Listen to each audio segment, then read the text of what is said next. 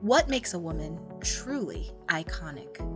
Breaking barriers and shattering glass ceilings, overcoming incredible obstacles, defying standards and expectations. Some women are dangerous and even downright deadly. This is the Iconic Women Podcast, and I'm your host, Sarah. Each episode, I'm here to share another woman's incredible story. Let's dive in.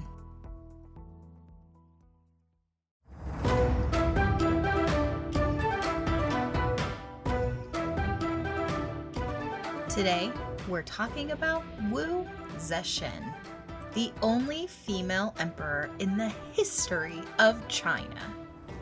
Her story is super interesting, but it's also extremely biased. She was undoubtedly ruthless and driven by power, but it's also clear from historical context that part of the reason that she is painted as malicious and cruel probably has a lot to do with the lack of appreciation for a woman being so brazen as to take on that amount of power for that amount of time at that point in history. Wu Zetian essentially had the ultimate power for half a century. She disrupted the entire existing dynasty and declared her own. Although, it doesn't actually count as a dynasty based on the actual definition of dynasty, because she's the only person from her dynasty. At the time, though, the idea of her new dynasty was generally accepted. She started gaining momentum as a teenager, brought to the palace to be the emperor's concubine. Because she was smart and ambitious, constantly seeking out knowledge, and charismatic, she quickly rose through the ranks in court. When Wu Zetian was about 25, that emperor passed away, and one of his sons took over as the new emperor. He took Wu Zetian as a consort as well, and she soon became his favorite, so he gave her the title of, essentially, Empress. As he got older, he got quite sick and gave her the authority to make decisions on his behalf. Turns out, he was a pretty mediocre ruler, but she was actually quite a good one, because she was both well-educated and swiftly decisive. Basically, for the rest of her husband's life, she pretty much ruled even though he was technically emperor by title.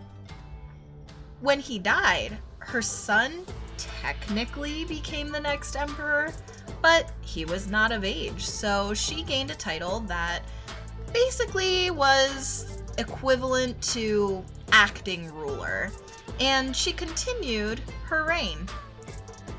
Part of that role includes the ability to unseat and then redesignate who the next emperor is going to be, so she used that power when her son actually became old enough to be the emperor, stripped him of the title, and designated her younger son as the emperor instead.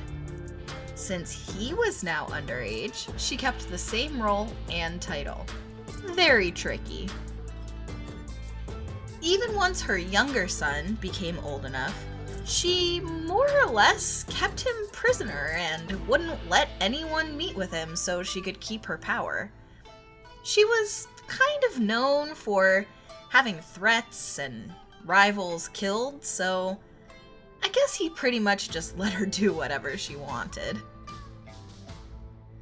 Eventually, she claimed the official title of emperor for herself and was so determined to eliminate threats to her power that she actually decimated 12 branches of the imperial family.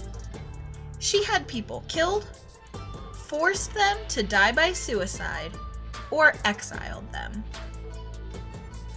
Mostly, these feats were carried out by her secret police force, known for carrying a literal handbook about torture methods. Needless to say, calling her ruthless just scratches the surface of her determination and commitment to her reign. But she wasn't completely evil, and actually, she had quite an impact on her empire. First and foremost, China's territory massively expanded during her reign, reaching deep into Central Asia. The lives of the peasant class also markedly improved under her rule because she lowered taxes, built new public works, and improved farming techniques. She made literacy more accessible and gave access to more classes of people than ever before to apply for jobs as higher-ranking officials, although that might have been mostly due to the fact that she had most of the people who would have qualified for those jobs either killed or exiled. Because Taoism and Confucianism, which were much more prevalent and powerful than Buddhism when she came into power, incorporated this sexist belief system that continued to pose threats to her legitimacy as the emperor, she, a Buddhist, elevated the status of Buddhism above all other spirituality and faiths in China. So, what is it that makes Wu Zetian iconic? Her rise to power was swift. She was strong, charismatic, and well-educated. And she was the most powerful and influential woman at court during a time when her empire was at the peak of its power and glory.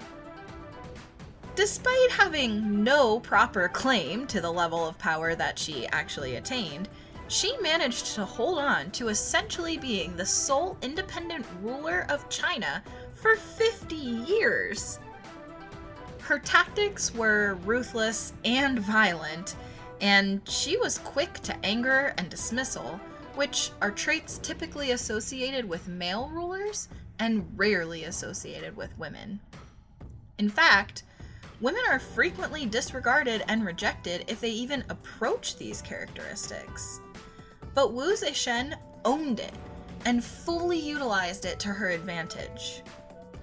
Plus, on top of all of it, she actually led her country in a time of power and prosperity, so I guess whatever she was doing besides killing all her major threats to her claim totally worked. And what can we learn from her? I mean, primarily, we can learn that a smart, charismatic, and fiercely determined woman can achieve anything she puts her mind to.